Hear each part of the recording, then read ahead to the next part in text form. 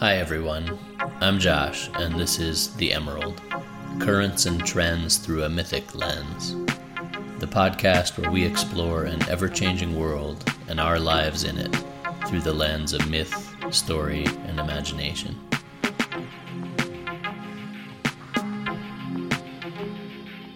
The Emerald, all that's happening on this green jewel in space.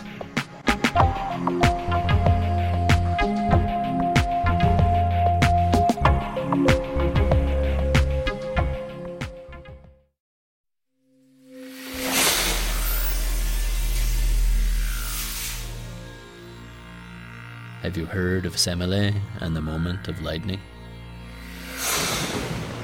Have you heard the story of Semele, who longed to see right into the heart of all things? Have you heard the story of Semele, who wanted to know the secret heart of nature? Have you heard of Semele, who longed to see the world unclothed, and so was herself rid of her own skin?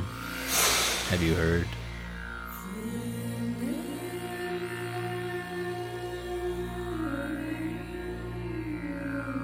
Have you heard of Semele and the moment of lightning when all was burned away? This, my beloved, this, my beloved, is the story of Semele. This is the story of Semele.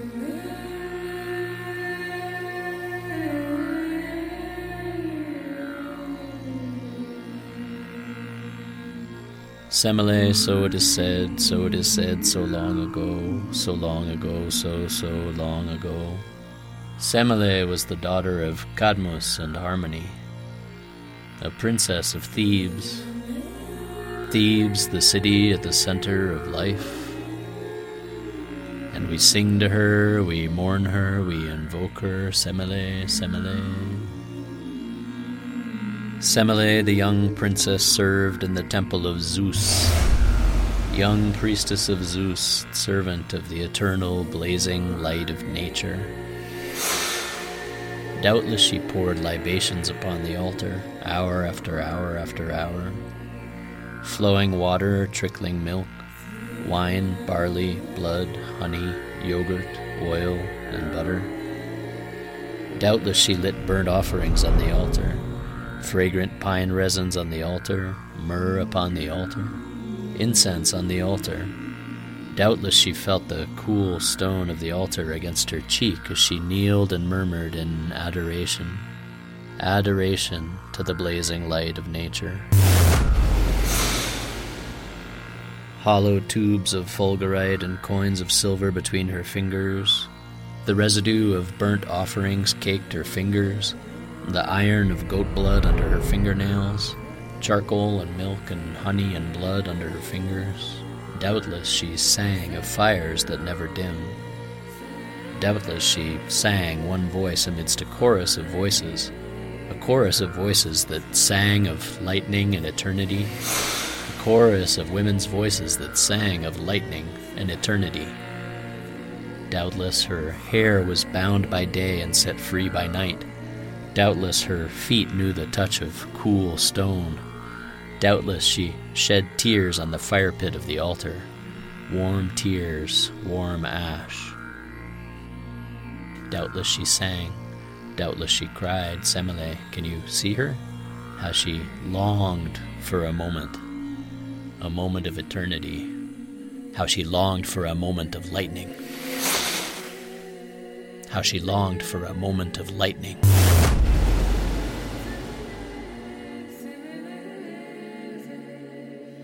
One night, Semele had a dream, and in that dream there was a tree, a fruiting tree against a stormy sky. You've seen that, perhaps, the fruiting tree against the stormy sky. And the storm came to the sound of drums and pipes. The storm came and the tree was ripped to shreds, but one fruit was saved. She woke, and she knew the tree was her, and the storm was the great God himself. So she went to the temple priests and asked what she should do. and they instructed her to sacrifice a great bull to Zeus, to satiate his hunger, perhaps to try to stave off the inevitable a little longer. What was the moment of her undoing, we might ask later? Was it the moment of the dream? Was it the moment of sacrifice? Or was it something she knew was coming all along? As if her whole life, the songs of longing, one voice among many calling, the blood and milk and honey caked upon the altar, the hair bound by day and unbound by night, her whole life was funneling her towards one moment, one unitary event. There's a feeling after the sacrifice, a post-sacrifice trance, the urgency, the beauty, the horror, the bellowing, the singing, fear and wonder and submission and pain in the eye of the great ox. There is a feeling. Semele stumbled, perhaps, from the altar. Her tunic soaked in bull's blood, she went to the temple spring to wash herself, hands trembling, still singing words of lightning and eternity. Still singing words of lightning and eternity, she went to the temple spring, and clear water running, she sang, the blood trickling down her legs as she sang. And then nature stirred. The nostrils of the great god flared at the scent of sacrificial blood. He saw her there, hair like wheat, caked in blood and charcoal and myrrh and milk and water. Nature stirred. Something was calling her home.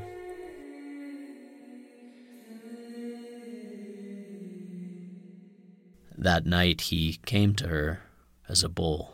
The next night a panther. He came as climbing ivy. He came as a rain of milk and honey and wine.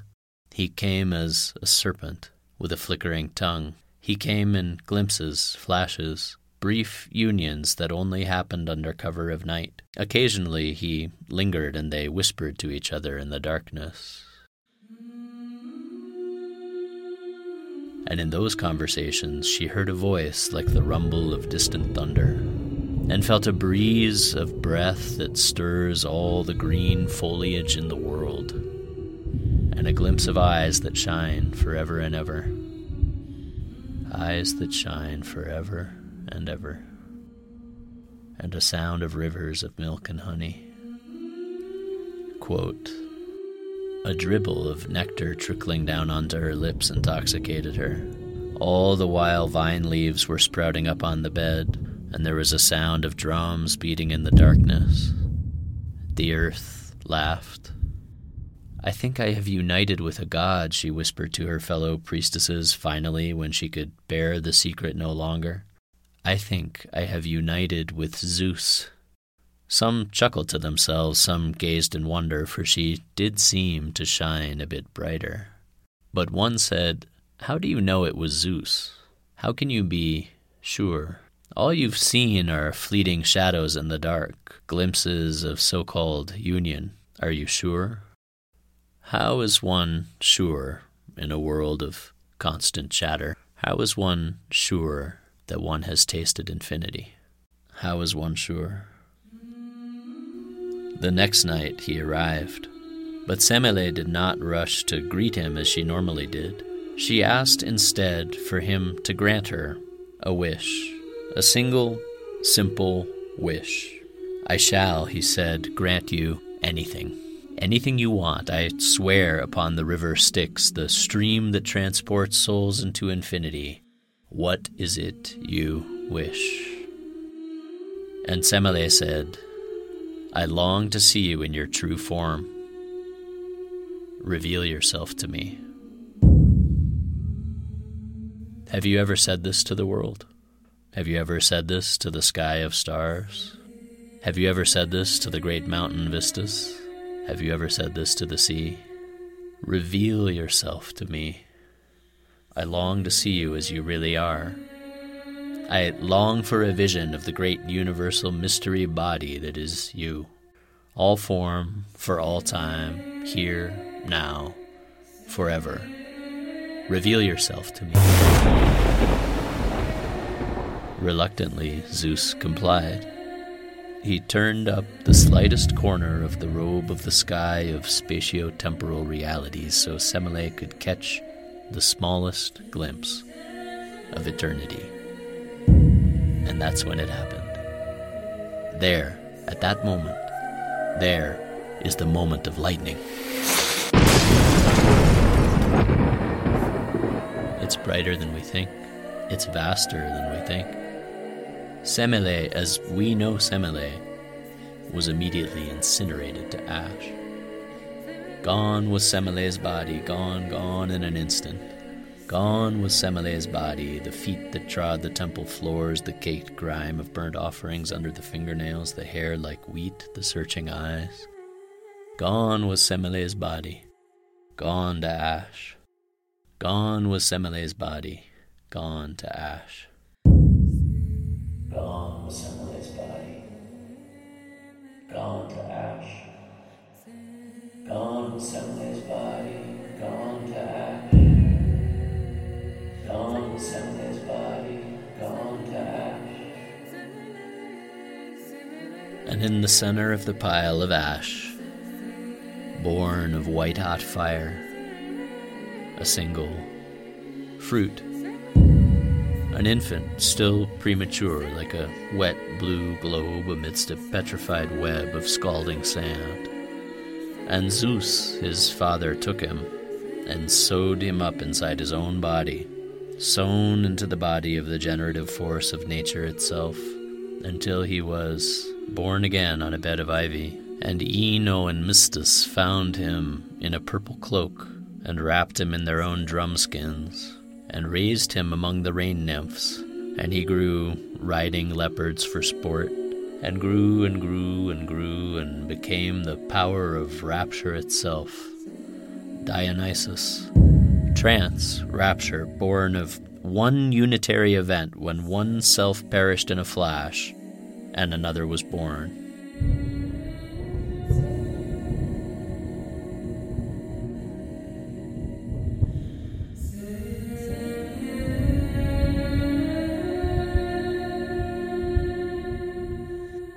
This moment is, in mythological reckoning, the holiest of moments.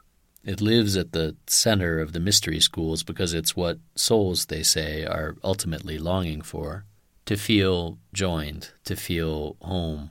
The unitary event, destruction, regeneration, and illumination all at once, like shedding an old skin, shedding old habitual patterning, and joining instead with an eternal column. Time, space, fury, buzzing, humming, shining, ablaze, the unitary event of lightning. And what's important here, as you've heard me say many times on this podcast, is that this lightning is not a metaphor. It's felt somatic experience, the flashing, buzzing, luminous, encompassing blaze of high trance. The controlled seizure, the pituitary event, as Joseph Sansanesi calls it. Lightning and trance share a deep relationship that spans thousands of years and dozens of cultures across the world. You find this relationship deeply articulated in the Kalahari at the heart of the oldest continuous culture on the planet. You find it in the Sufi traditions. You find it in the trance cults that spanned ancient Greece and Central Asia. You find it in Tibet. And of course, you find it in full expression in India. In India, the traditions of Kuṇḍalinī revolve around this experience of interiorized lightning. So the traditions that truly know trance, that truly know rapture, that truly understand the physiology of divine experience, spend a lot of time speaking about lightning, invoking lightning, and ultimately seeking to transform the individual into a vessel that can handle a steady flow of lightning. And the mythic figures that are the gatekeepers to this flow of energy are the most revered, holiest, often most secret figures in global tradition. Semele's longing to see reality unclothed is the longing for the individual to know the heart of reality, to be utterly subsumed into the body of the cosmos. So Semele's longing is the holiest, most sacred thing that ever could be. Semele, Kuṇḍalinī, and the path of interiorized lightning, this time on the Emerald.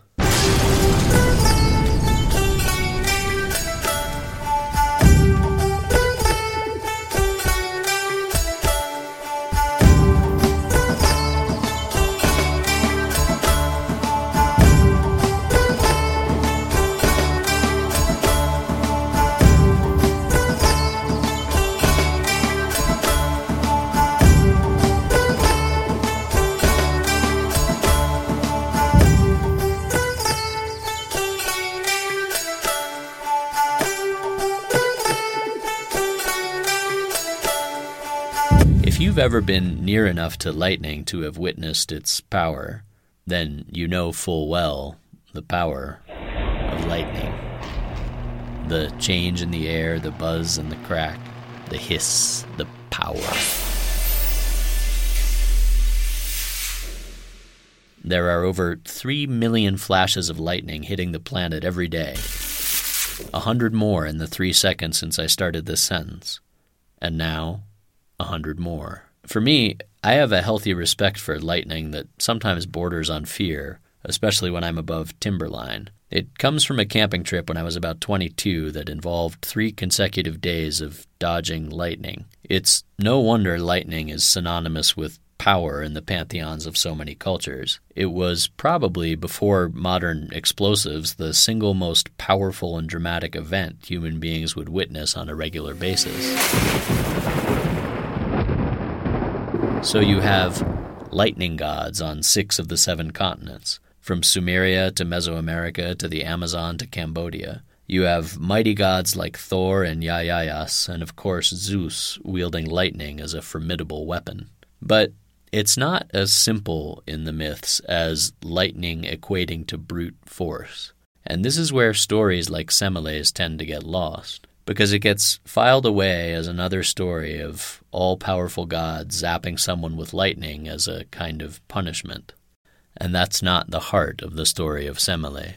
To give Semele her due, we have to first do a little bit of cultural unpacking around the force of nature known as Zeus. So these days when we hear about Zeus, we think maybe angry sky god, moody, adulterer, always cheating on Hera with some nymph or other, patriarchal perhaps, primitive, ooh, look, he's got thunderbolts as weapons, how very macho. And those thunderbolts are used as what? Punishment, right? So-and-so did this, and then Zeus fried him with lightning.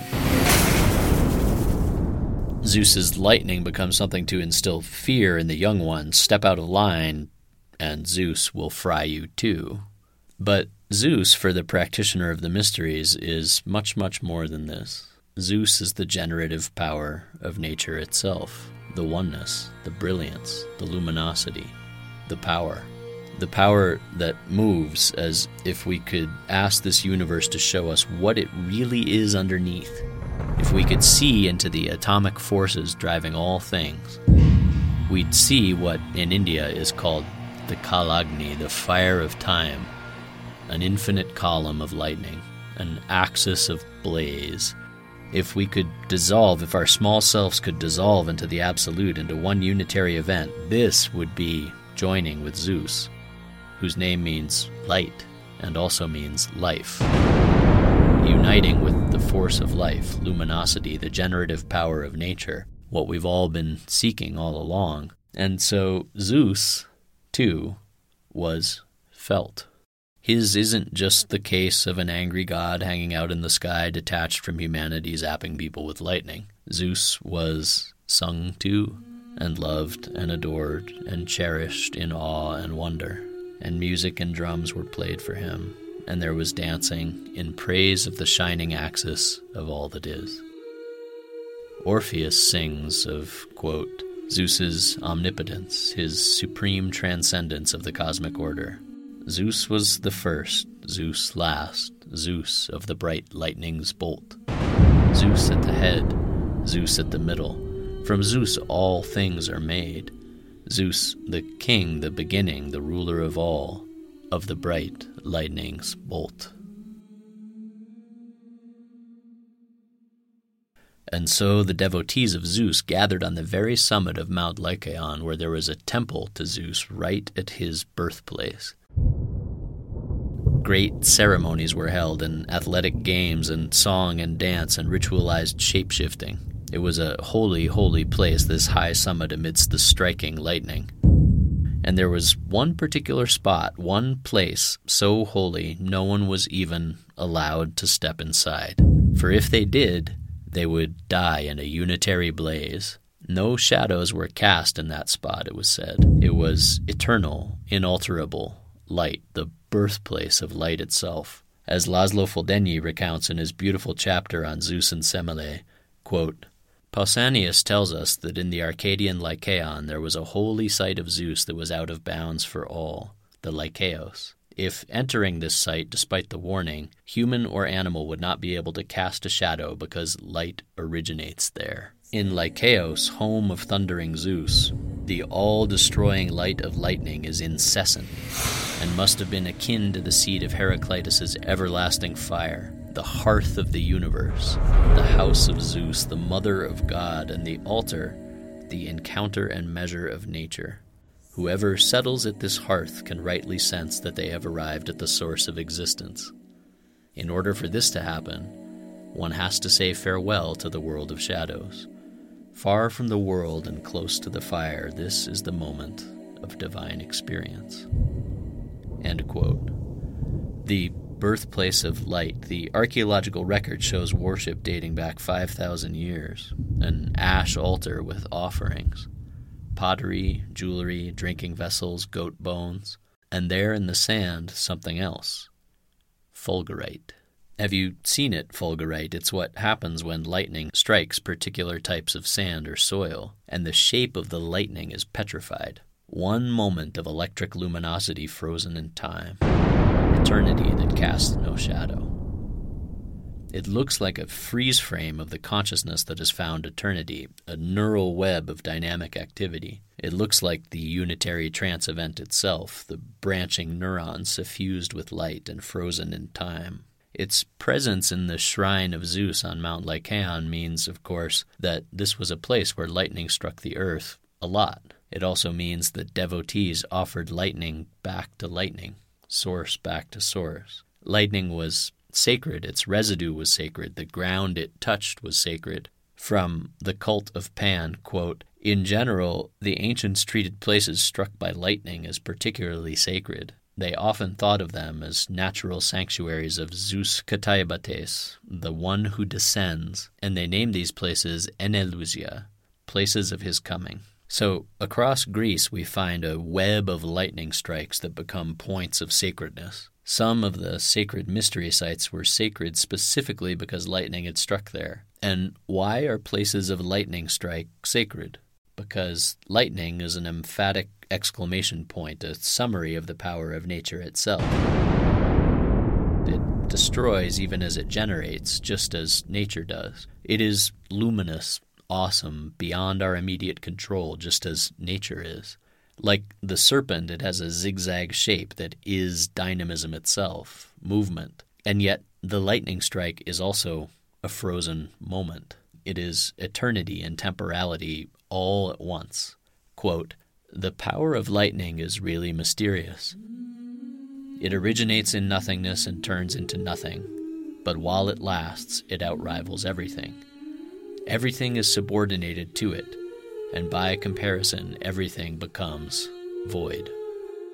A glimpse of lightning is a glimpse of eternity, and lightning is also life-giving, generative, fertile. It arrives with a downpour of rain that creates life. And therefore, lightning is a seed sower. From the Rig Veda, quote, the winds blow forth, the lightning bolts fly. The plants shoot up, the sun swells, refreshment arises for all creation, when Parjanya aids the earth with his seed. So the god of lightning fertilizes even as he destroys, quote, you who by eternal law has spread out flowering and seed-bearing plants and streams of water, you who has given form to the incomparable bolts of lightning in the sky, vast and encompassing the vast universe, you are a fit subject for our song.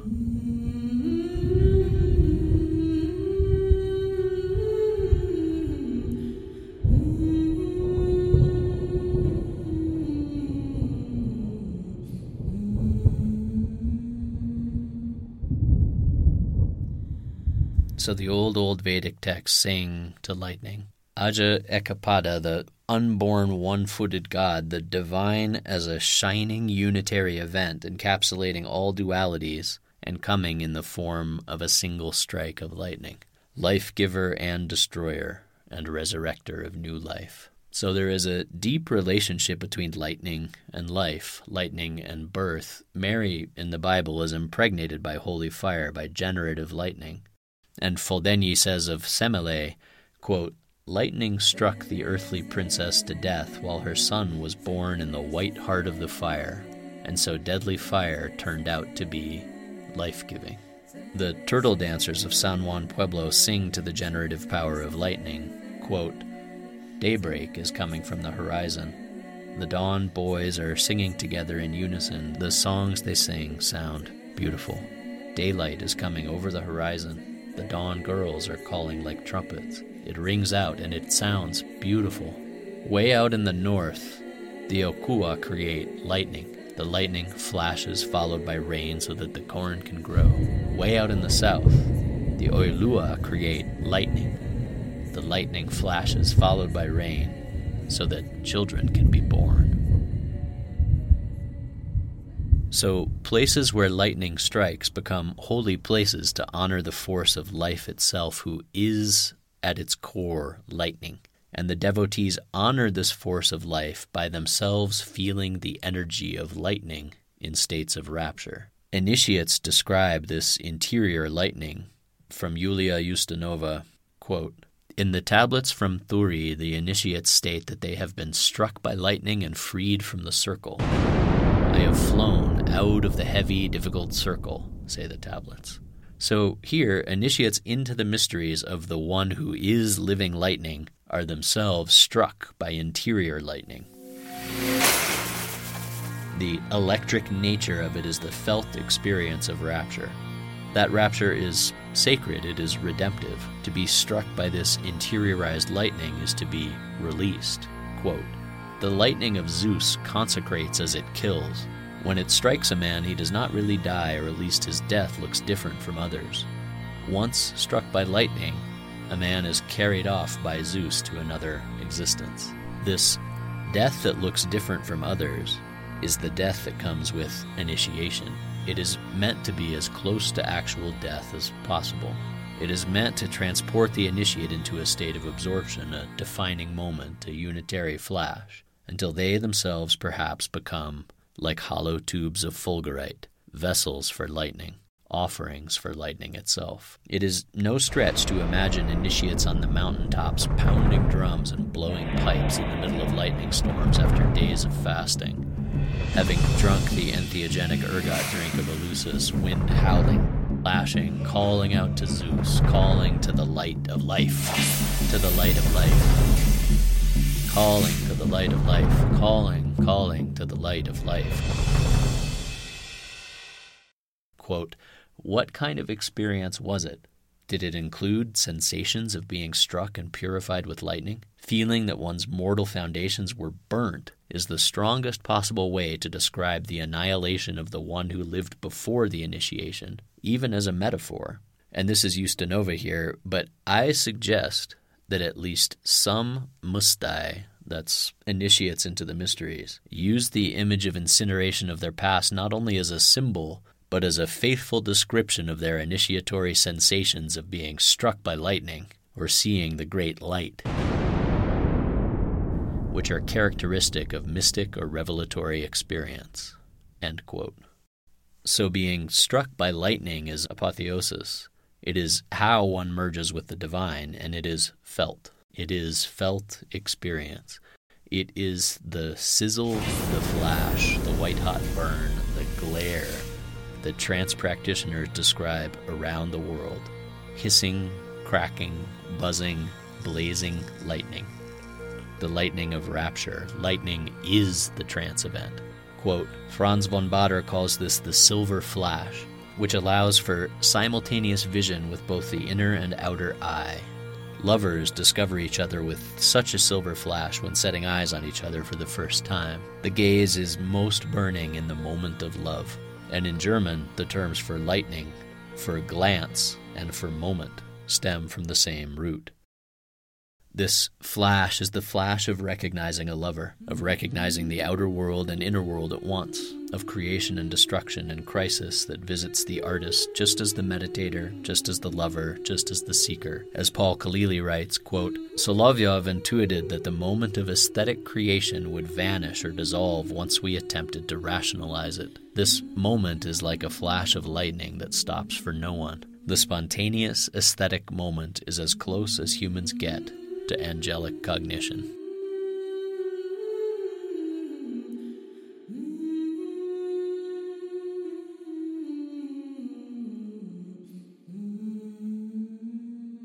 So, Semele's story is not the story of someone who asked for something she couldn't handle. It is the story of the seeker who wants to know the cosmos and comes to know it through the power of lightning. The seeker who craves the moment of her incineration, which is the moment of her ecstasy, which is the moment of her vision. Quote, catching a glimpse of Zeus and being struck by lightning, Semele must have appeared like a landscape shrouded in the light of lightning, adoring, frantic, overpowered and enthralling at the same time. Semele, who herself became Fulgurite, whose name means earth and who then became a hollow tube, a vessel for divine lightning. Semele's story is the story of the seeker who witnesses the cosmos in its raw, naked intensity, in its billion-year power, in its bend and its sway and its vibrancy, and then she passes on the mystery rite to all of us. She passes it on through her son, who brings the Bacchic rites that allow for all of us to feel the state of ecstatic trance, which is the state of interiorized lightning.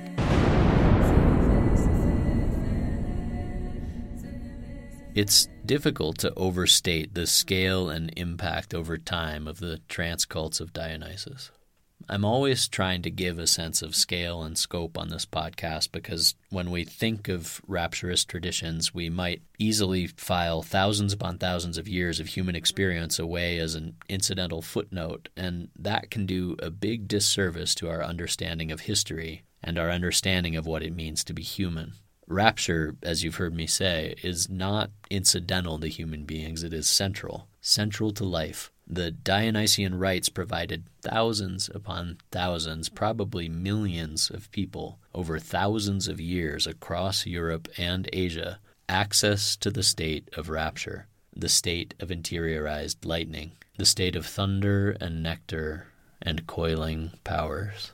It is possible that 2,500 years ago a traveler from Athens could embark on a decade-long journey across what is now Macedonia, Bulgaria, the Balkan states, Turkey, Syria, Jordan, Iran, Iraq, Afghanistan, Turkmenistan, Kazakhstan, Uzbekistan, Pakistan, finally India, and encounter Dionysian ecstatic practices and practitioners everywhere they went. Hear the cry, Aoi, Aoi, and the sound of the drum and the flute echoing across the great moonlit landscapes of Central Asia.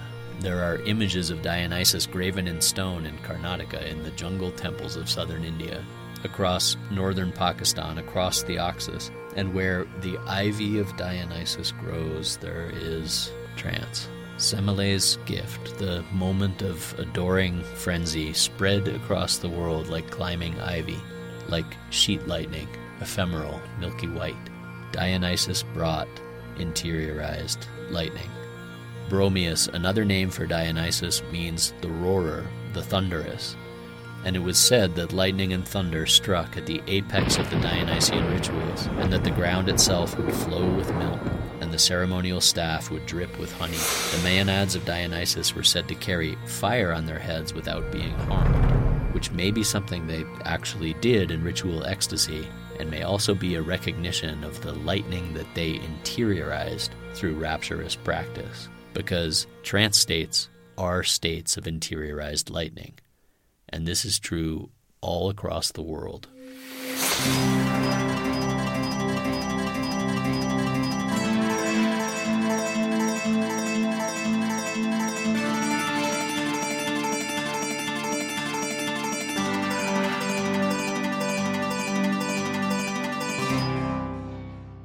Have you heard the stories of the lightning epiphany? Have you heard the stories? Have you heard the stories of the lightning epiphany? Many are the stories of the lightning epiphany, the lightning of ecstasy, the lightning that strikes the seeker practitioner in the midst of rapture, the heavenly glows, the flashes of lightning and torches appearing miraculously in the sky. These are regular features of divine epiphanies, says Sotorola Kuṇḍalinī. Quote, when Demeter reveals her true nature, changing her appearance from an old woman to that of a divinity, light shone from her skin and the house filled with a brilliance like lightning. The first time she steps into the palace of Helios, she filled the doorway with divine light. Glorious is your revealer and illuminator who pours down the lights that confer on you the state of eternity, declares the Dasatir. Zia Inayat Khan tells us in his book Mingled Waters, for it is the eternal that confers lightning upon the practitioner. Quote, sometimes the flashes are soothing, other times they strike with a jolt. Various colors appear, each linked to a particular organ of subtle perception. At times an outer event sparks an inner state.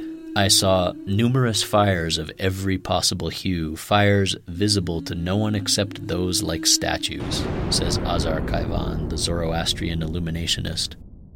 So if we were to make a map of rapture that spanned the world across time and space, delineating the cultures that practiced trance and depicting common threads of experience, it would look like a web of three-dimensional lightning surrounding and pervading the world, striking all across India, Central Asia, Tibet, Mongolia, Siberia, Lapland, Sub-Saharan Africa, North America, Mesoamerica. Is it a coincidence that the cultures most familiar with, most steeped in trance practice, have a common language of lightning? Is it a coincidence to find a common language of zigzags, humming and buzzing, bolts of lightning, roaring thunder, nectars, honey, serpents and spines from ancient Egypt to the Klamath Valley to the Kalahari? No, it's not a coincidence. It is the felt language of rapture. The Sufi mystics tell us that eventually the state of interiorized lightning, which may start in bolts and flashes, persists, lingers, as the practitioner learns to become a vessel for lightning. And this has been the great work of the trance cultures of the world, to learn how to be a vessel for lightning, to harness interiorized lightning, to ride the lightning, as one heavy metal band once said.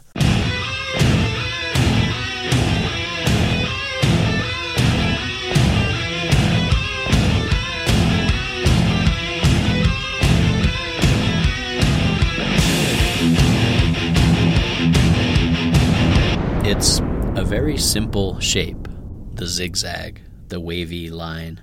It is simple and it is everywhere. It's on 30,000-year-old rock murals. You'll find it on Neolithic pottery and in Egyptian hieroglyphs where it signified the movement of water and the vital current of nature and the serpent, and it signified the sound the hum and buzz of dynamism, which eventually became the letter M with its zigzag lines. You can see it flipped on its side in the letter Z, which hums with a similar electricity and is the heart of the sound that the Kalahari trance practitioners say they hear when they enter the trance state. The wavy lines on my wife's belly after giving birth to 2 children are imprints of the contractive and expansive power of creation. I saw in Brazil once on a young Sama-uma tree, one of the tallest trees in the forest, a whole series of ripples of electric green wavy lines, stretch marks, as the vital force of the tree expanded towards the heavens. Wavy lines are vibratory power, are expansive and contractive power. If you look at Native American petroglyphs from the southwest of the Klamath Basin, you'll find lots of zigzags, lots of wavy lines. You'll find these wavy lines standing alone as rivers perhaps, or unseen energies, or snakes, or lightning. And you'll also find these wavy lines depicted inside bodies permeated with wavy lines, currents that exist within and without bodies. There's a congruity here that's worth understanding between the serpentine shape of water and that of lightning, between snakes, water, lightning, and humming sounds, and spines. The lightning strike is a zigzag column, an undulant spine. The snake is an undulant spine, and the spine is an undulant snake. A milky white serpent in the golden tree of the nervous system, bristling like lightning, like a wild dog's tail, as the Egyptians described it.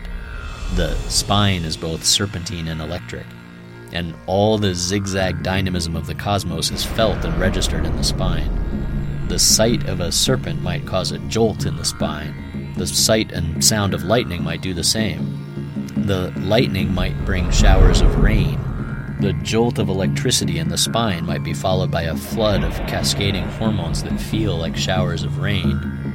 There is a somatic congruity between serpentine shapes, lightning, flowing water, and spines, all of which play central roles in trance practices that sought to harness the power of the dynamism of the cosmos, this cosmos built of wavy lines, practices designed to interiorize lightning. In Spirit Fire and Lightning Songs, author Robert J. David speaks of how zigzag lines were used by shamanic practitioners to gain access to states of rapturous consciousness. Quote, "Zigzag lines may come to represent snakes, lightning, or waves. In this regard, carving residual markings on the rock face assisted shamans in achieving a directed state of trance. Carving them in the shape of zigzags gave their supplications a sense of focus that was perfectly compatible with their beliefs that Yahyayas, through the use of lightning, would make their spirit familiars visible and accessible. Probably because of the zigzag's resemblance to lightning, it became synonymous with a person's ability to see into the spirit world. In the Klamath Basin, the spirit lightning personified this very concept. The primary role of this spirit lightning was to provide the kind of illumination that allowed shamans to see spirits."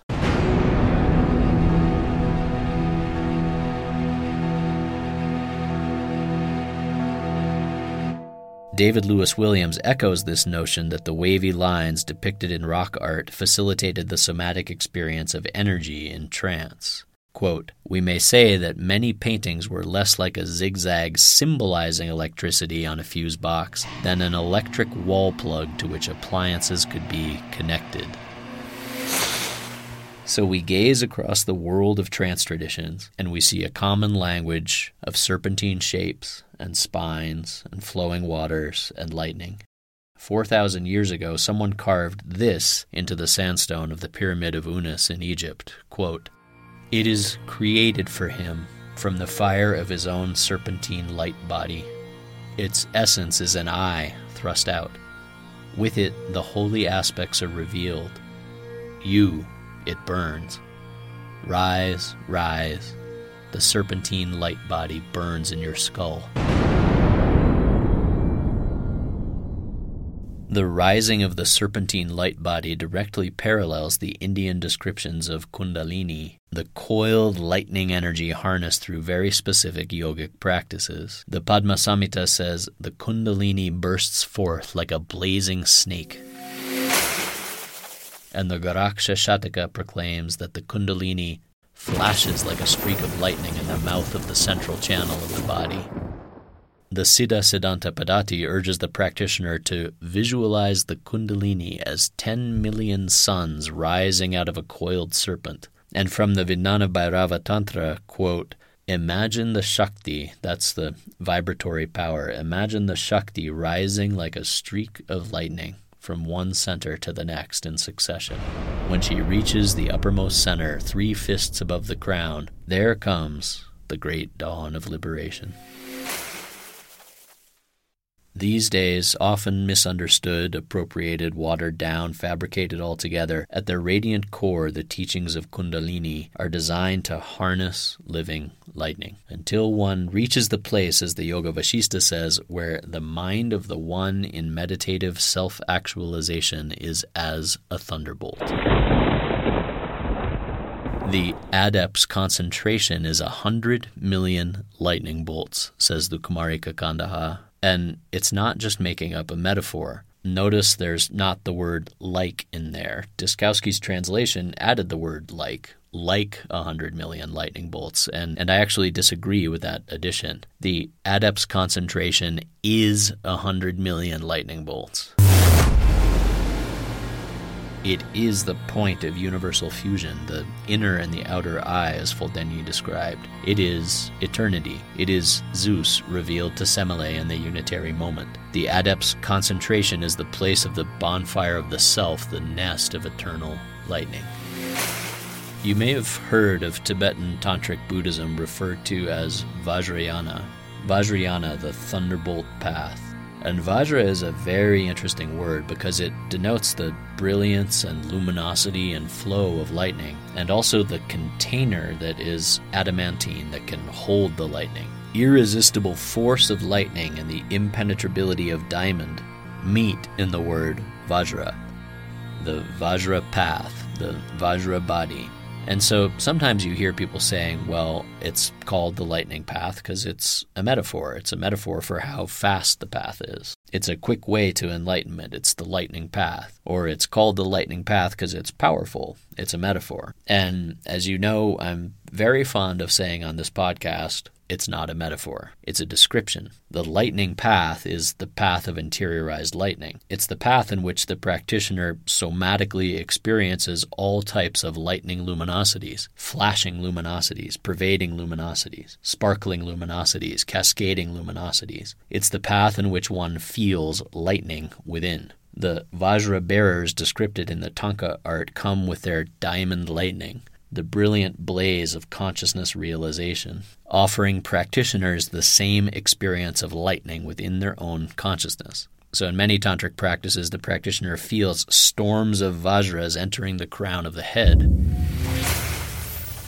These aren't little metal ceremonial tourist vajras that they're asking us to visualize. This is a storm of flashing diamond lightning. The Shaktipat, the transference of energy from teacher to students, is like lightning inundating the scalp and the skull. So the lightning path is the path of experiential lightning, building a Vajra body, a vessel that can hold a perpetual flow of lightning.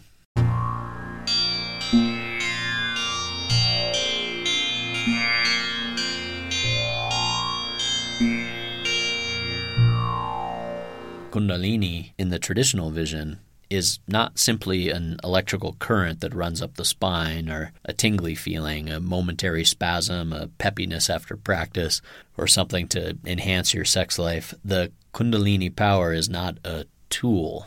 Kuṇḍalinī traditionally is a goddess. Like Semele, she is a goddess. The goddess. The mother goddess. Have you heard? Have you heard of Kuṇḍalinī, the mother goddess? Have you heard?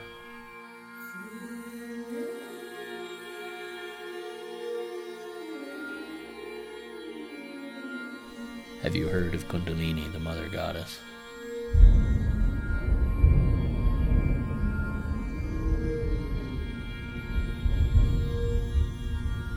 Semele and Kuṇḍalinī, who both bring the lightning event, whose iconography and ritual practice include all the hallmarks of trance cultures: spines that exude nectar, coiling serpents, trees of branching light, the sounds of humming and buzzing, the roar of thunder, the rise of lightning, who are both accessed through trance and ritual music and drumming, and right at the heart of it, who both share a story of an incinerated goddess.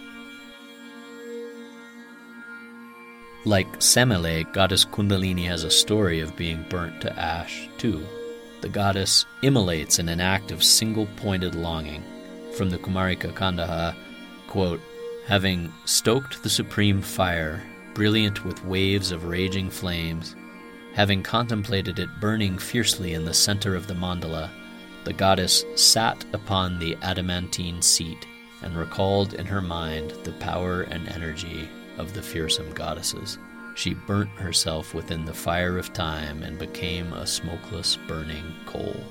This wise woman, reduced to ashes, left the mortal world. And from the ashes, quote, the goddess, filled with hundreds of nets of lightning flashes and beautifully illuminated by the lights of effulgent power, assumed the form of the divine generative point. So, like Semele, her death is a moment of birthing. From this single generative point, she bends, she bends, she bends, she bends, she bends. Shying away from her lover who is enthralled by her power. And in her bending, she gives birth to the universe, bending from oneness into multiplicity.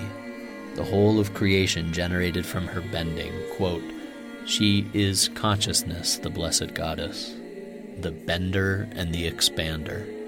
Constantly active, the energy of her divine goad runs, rolls, blocks, contracts, and expands. Dynamism. The goddess, quote, causes trembling through rhythm. She is the reflective power of consciousness who gives rise to creation, awakens the Kuṇḍalinī Shakti, produces states of transpossession, and invigorates the socio-cultural mandala through ritual and cultural performances of music and dance. She is Kubjika, the coiled serpentine power that when harnessed travels to the apex of the subtle physiology. End quote. The bender and the expander, remember those wavy lines? Those zigzags that are the dynamism of creation that lives within and without the body? They are her. With lightning intensity, serpentine undulation, thunderous roaring she emits, devours, exudes, absorbs, expands, contracts, gives birth, dies, regenerates, individually, universally, everywhere, forever. As André Perdue translates, the great goddess, eternally present in the hearts of yogis, is also present eternally in the entire universe. Where she lies coiled up inside the root of all living creatures, dazzling like a flash of lightning, folded in upon herself, this goddess is Kuṇḍalinī, the coiled one, serpentine, holding within herself all the gods, all the mantras, all the phases of creation, all-pervading, finer than fine. She generates the triadic energy of the moon, sun, and fire. Made of sound, she is the creative energy immanent to the entire universe.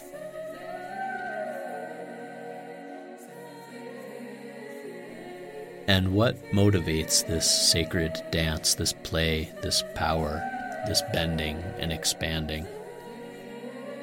As with Semele, what motivates it is love, longing for union.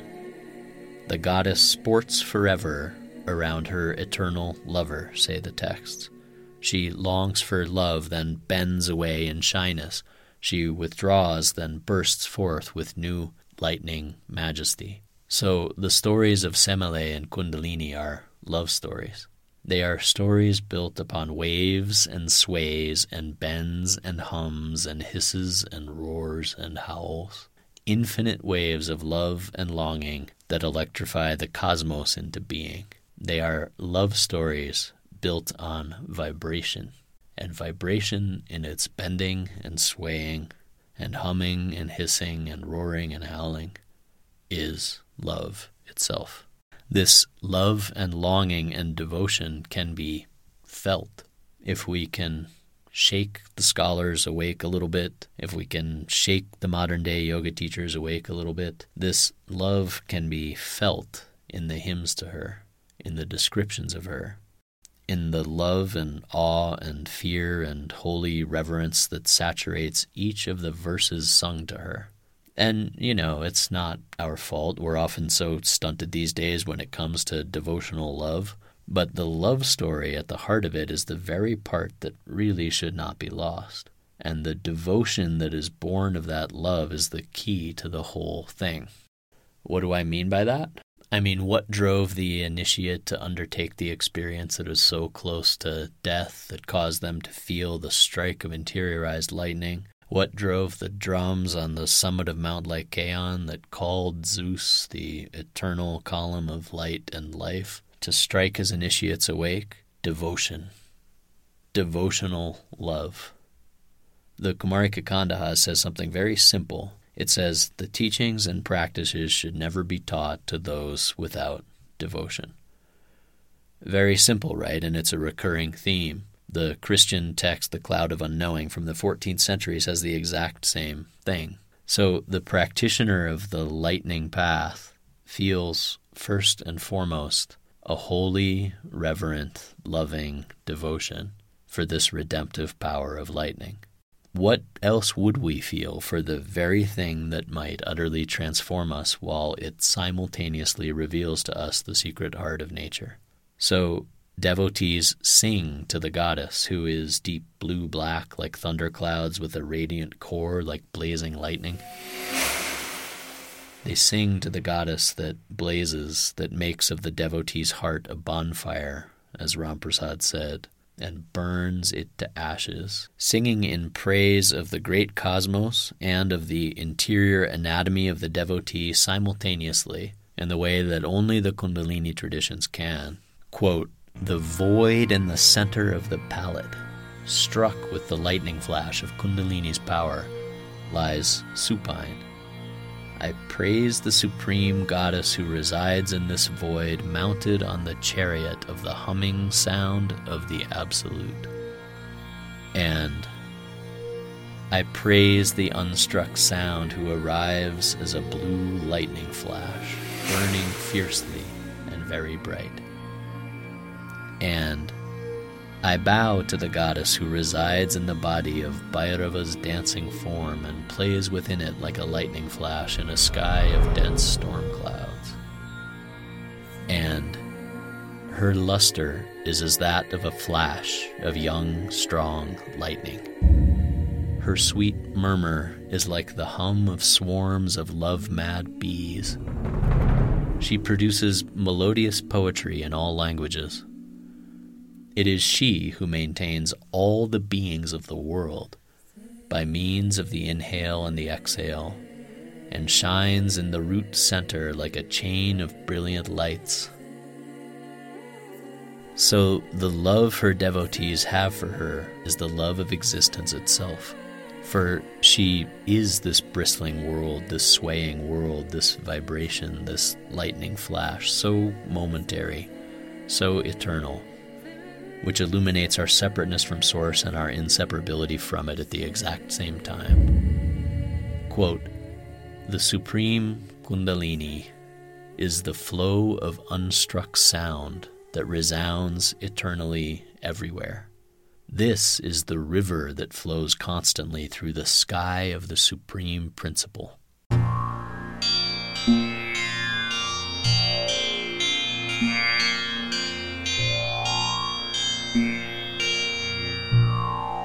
Something so holy, so profound, we can see why the Kumarika Kuṇḍa says that the teachings and practices should never be given to just anybody, not even to one's own child if they are devoid of devotion. And these days, Kuṇḍalinī is a buzzword, no pun intended. It is a product. It is a lifestyle accessory. It's, hey, let me grab a $20 green juice and head to my Kuṇḍalinī class. Much of what is thought of as Kuṇḍalinī, Yogi Bhajan's Kuṇḍalinī Yoga that became the template for many of the modern Kuṇḍalinī classes, is actually a modern fabrication that bears little, if any, resemblance to the 1,300-year-old tradition of the one who bends and sways and arrives in flashes of lightning. And these days she's everywhere. She's invoked at festivals and workshops. She's name-dropped in casual conversation.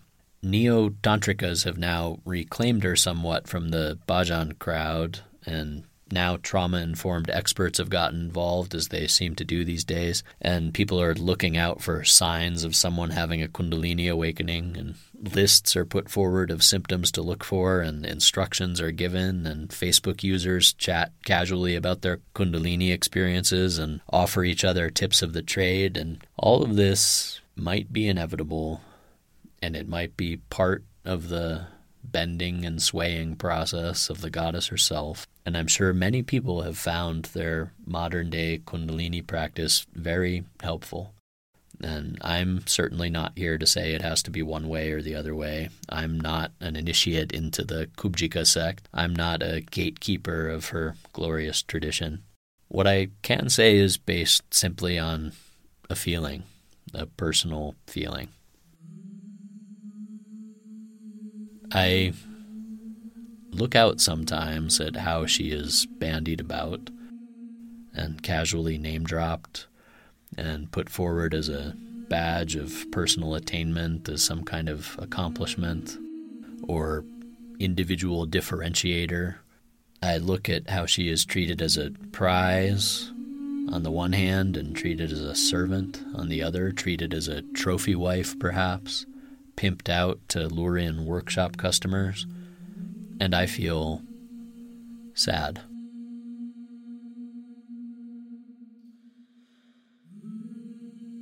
I feel sad for Kuṇḍalinī. Because, well, how do I even say this? How many know that to speak of her is to speak of the holiest thing that is? There are shrines to her that I have had trouble even looking at directly. There are names of hers that it's probably better not to even utter. There are images of her to which the only possible alignment is with the head bowed. She's not a little jolt to feel, a little thrill in the spine, a peppy feeling after class. She's not something that's here to validate us or to reinforce our identity as a practitioner. She is the unitary moment itself, the keeper of the lightning flash that illuminates everything. Who we are, what we're doing, why we're here, where we're going, how to get there. She is mystic experience. And how I wandered wastelands lost without her, wandered lifetimes lost without her, scrambling and scratching for a glimpse without her, her the bender and the expander, the stirrer of space-time, the beloved and the lover, the lit fuse in all creation, to find in this world of constant distraction and confusion, to find a single glimpse. This is the holiest thing there is. And so I know holy might not be a word that some of the listeners of this podcast use. It's a way of saying that when I look out across the yoga world these days, quite often I see what feels to me like a tragic opera, complete with cases of mistaken identity and potential lovers passing by each other too distracted to notice, and protagonists not realizing what was in front of them all along, and self-proclaimed experts always cashing in. I find myself, like many, sifting through so much ancillary clamor and so much emphasis on individual opinion, and everyone's like a 10-watt bulb trying to outshine the other 10-watt bulbs. And where is she in all of it? Where is she with her 10 billion volts of shine? Gone in a flash, that same force that brings universes into being with the slightest sway also flits quickly away when there is no space for her. The old gods aren't impressed with statistics, says Martin Shaw, and I don't think they're impressed with much of the vernacular and dialogue these days coming from any side. What brings her, what calls her forth, the texts say, is genuine reverence and devotion. Genuine reverence and devotion. Through step-by-step initiation, through slow slow practice over time, and through deep, loving adoration. If nothing else, if none of these other things, then at least deep, loving adoration. Kuṇḍalinī, the serpentine fire of creation that carries with her the power to transform lives, to waken hearts, to offer a vessel for tears of longing. The only possible alignment to her, for those who understand her, is complete adoration. The only way to truly speak of her is with a melting heart, the way one would bow before the altar of creation itself, because that altar is hers. The void that it sits upon, the webs of lightning and nets of emeralds that surround it, the generative womb point at the center and the world yantra it generates, the singularity it ultimately dissolves back into, all of it is hers. Her. The tiny ripple that sounds of itself by itself forever, that reflects across the great expanse of space and starry bodies, and reflects equally in the fine vibration of hearts that know love. Kuṇḍalinī. If anything is holy, that is holy. Among holy things, that is the holiest.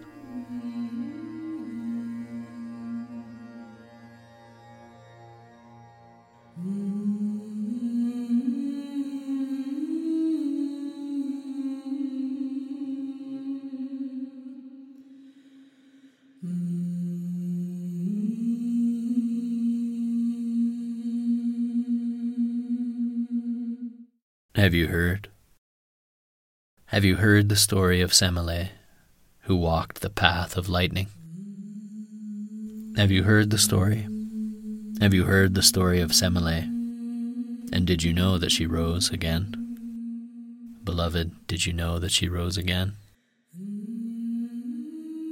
There is a lake near Lerna, the Alcyonian lake, unfathomably deep, site of nocturnal rites and ritual gatherings and annual celebrations of the cult of Semele. We can only go there in our minds. We have to imagine what it would have been like. What would it have been like? Lamps floating in the water, light illuminating the midnight water, garlands of bright flowers in the water, devotees weeping by the shore, weeping by the shore. Semele, Semele, they wept by the shore. And the droning buzz of the aulos, the flutes of the mother goddess ringing. Her story is sung aloud the story of Semele, who wanted lightning in eternity, who burned in an instant and delivered in her burning the Lord of Trance himself.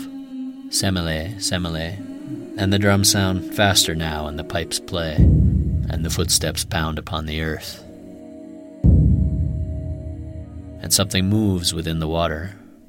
Something moves within the water. A figure rises from the water. An ivy-clad god emerges from the water, holding his mother's resurrected body. For it was here at the Alcyonian lake, unfathomably deep, that Dionysus dove into the underworld, into Hades. To retrieve Semele, her son went there to retrieve her. And he did. He retrieved her and carried her up. He carried her up, and upon her emergence he named her Thyone. Thyone, Thyone, the devotees call. Thyone. Thyone, which means the frenzy, the rush of adoration, the point of ecstatic trance. Semele Thyone emerges from the water. Illuminated, bright, golden and silver, she emerges from the water. Semele Thyone emerges from the water and rules the point of ecstasy forever. Now she is reborn. Semele Thyone emerges from the water and rules the point of ecstasy forever. Have you heard? Have you heard that Semele Thyone rules the point of ecstasy? Rules the realm of interiorized lightning forever. Rules the realm of interiorized lightning forever.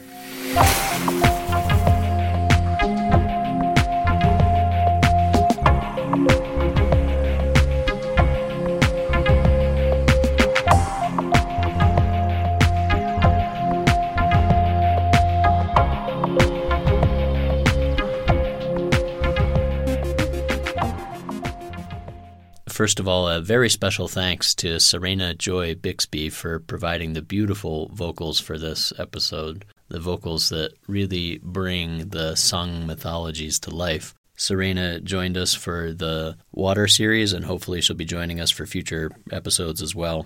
Thanks, Serena. So, as always, this episode contains reference to many books, articles, etc. These include The Companion to Greek Mythology by Ken Dowden and Neil Livingston, The Yoga Vashista by Swami Venkateshananda, The Rig Veda, Mingled Waters by my old friend Zia Anayat Khan, The Cult of Pan in Ancient Greece by Philippe Bourgeot, Alteration of Consciousness in Ancient Greece by Yulia Ustinova, The Angel's Corpse by Paul Khalili, The 1992 Turtle Dance of San Juan Pueblo, Lessons with the Composer, Peter Garcia, by Hao Huang, Ride the Lightning by Metallica, The Glance of the Medusa by Laszlo Fuldenyi, Dawning Moon of the Mind by Susan Brind Morrow, The Vijnana Bhairava Tantra, Harish Wallace's translation, Vach, The Concept of the Word in Select Hindu Tantras by Andre Padu, The Serpent Power by Arthur Avalon, The Goddess Within and Beyond the Three Cities by Jeffrey Lidke, The Light Imagery of Divine Manifestation in Homer by Sotarula Constantinidou, Spirit, Fire, and Lightning Songs, Looking at Myth and Shamanism on a Klamath Basin Petroglyph Site by Robert J. David, A Cosmos in Stone by David Lewis Williams, and, of course, the Kumarika Kandaha, the section of the Mantana Bhairava Tantram concerning the Virgin Goddess, translated in commentary by Mark Diskowski. A note on the Kuṇḍalinī text that I quote from in this episode. The text that I quote from, these texts are widely available, and I wanted to give a feeling of the reverence and power of these texts. And the practices that are outlined in the texts are intended to be for initiates because they're very powerful practices. I think it's important for us in this day and age to understand the traditions of ecstasy, the traditions of rapture, and the language with which they speak. And also I think it's important to hold practices that were traditionally taught within initiatory settings, to hold them with respect and regard and not do anything foolish. We've been having these twice monthly study groups that are available for all podcast patrons, and they usually run about 2 hours each, and there's time for question and answer, and we go over some of the myths that are talked about in the episodes, and they're really a nice way to get to know the myths a little bit deeper and to go into some deeper discussion about the topics on the podcast. And it's really easy. All you have to do is sign up to become a patron, which only costs about $6 a month, and you sign up to become a patron on patreon.com/The Emerald Podcast. Patreon.com/The Emerald Podcast. Once you sign up, you get an email that tells you when the next study group is going to be. There's a couple coming up this month. And again, it's a really great way to meet other members of the community, to talk about topics discussed on the podcast, and to really dive into the myths.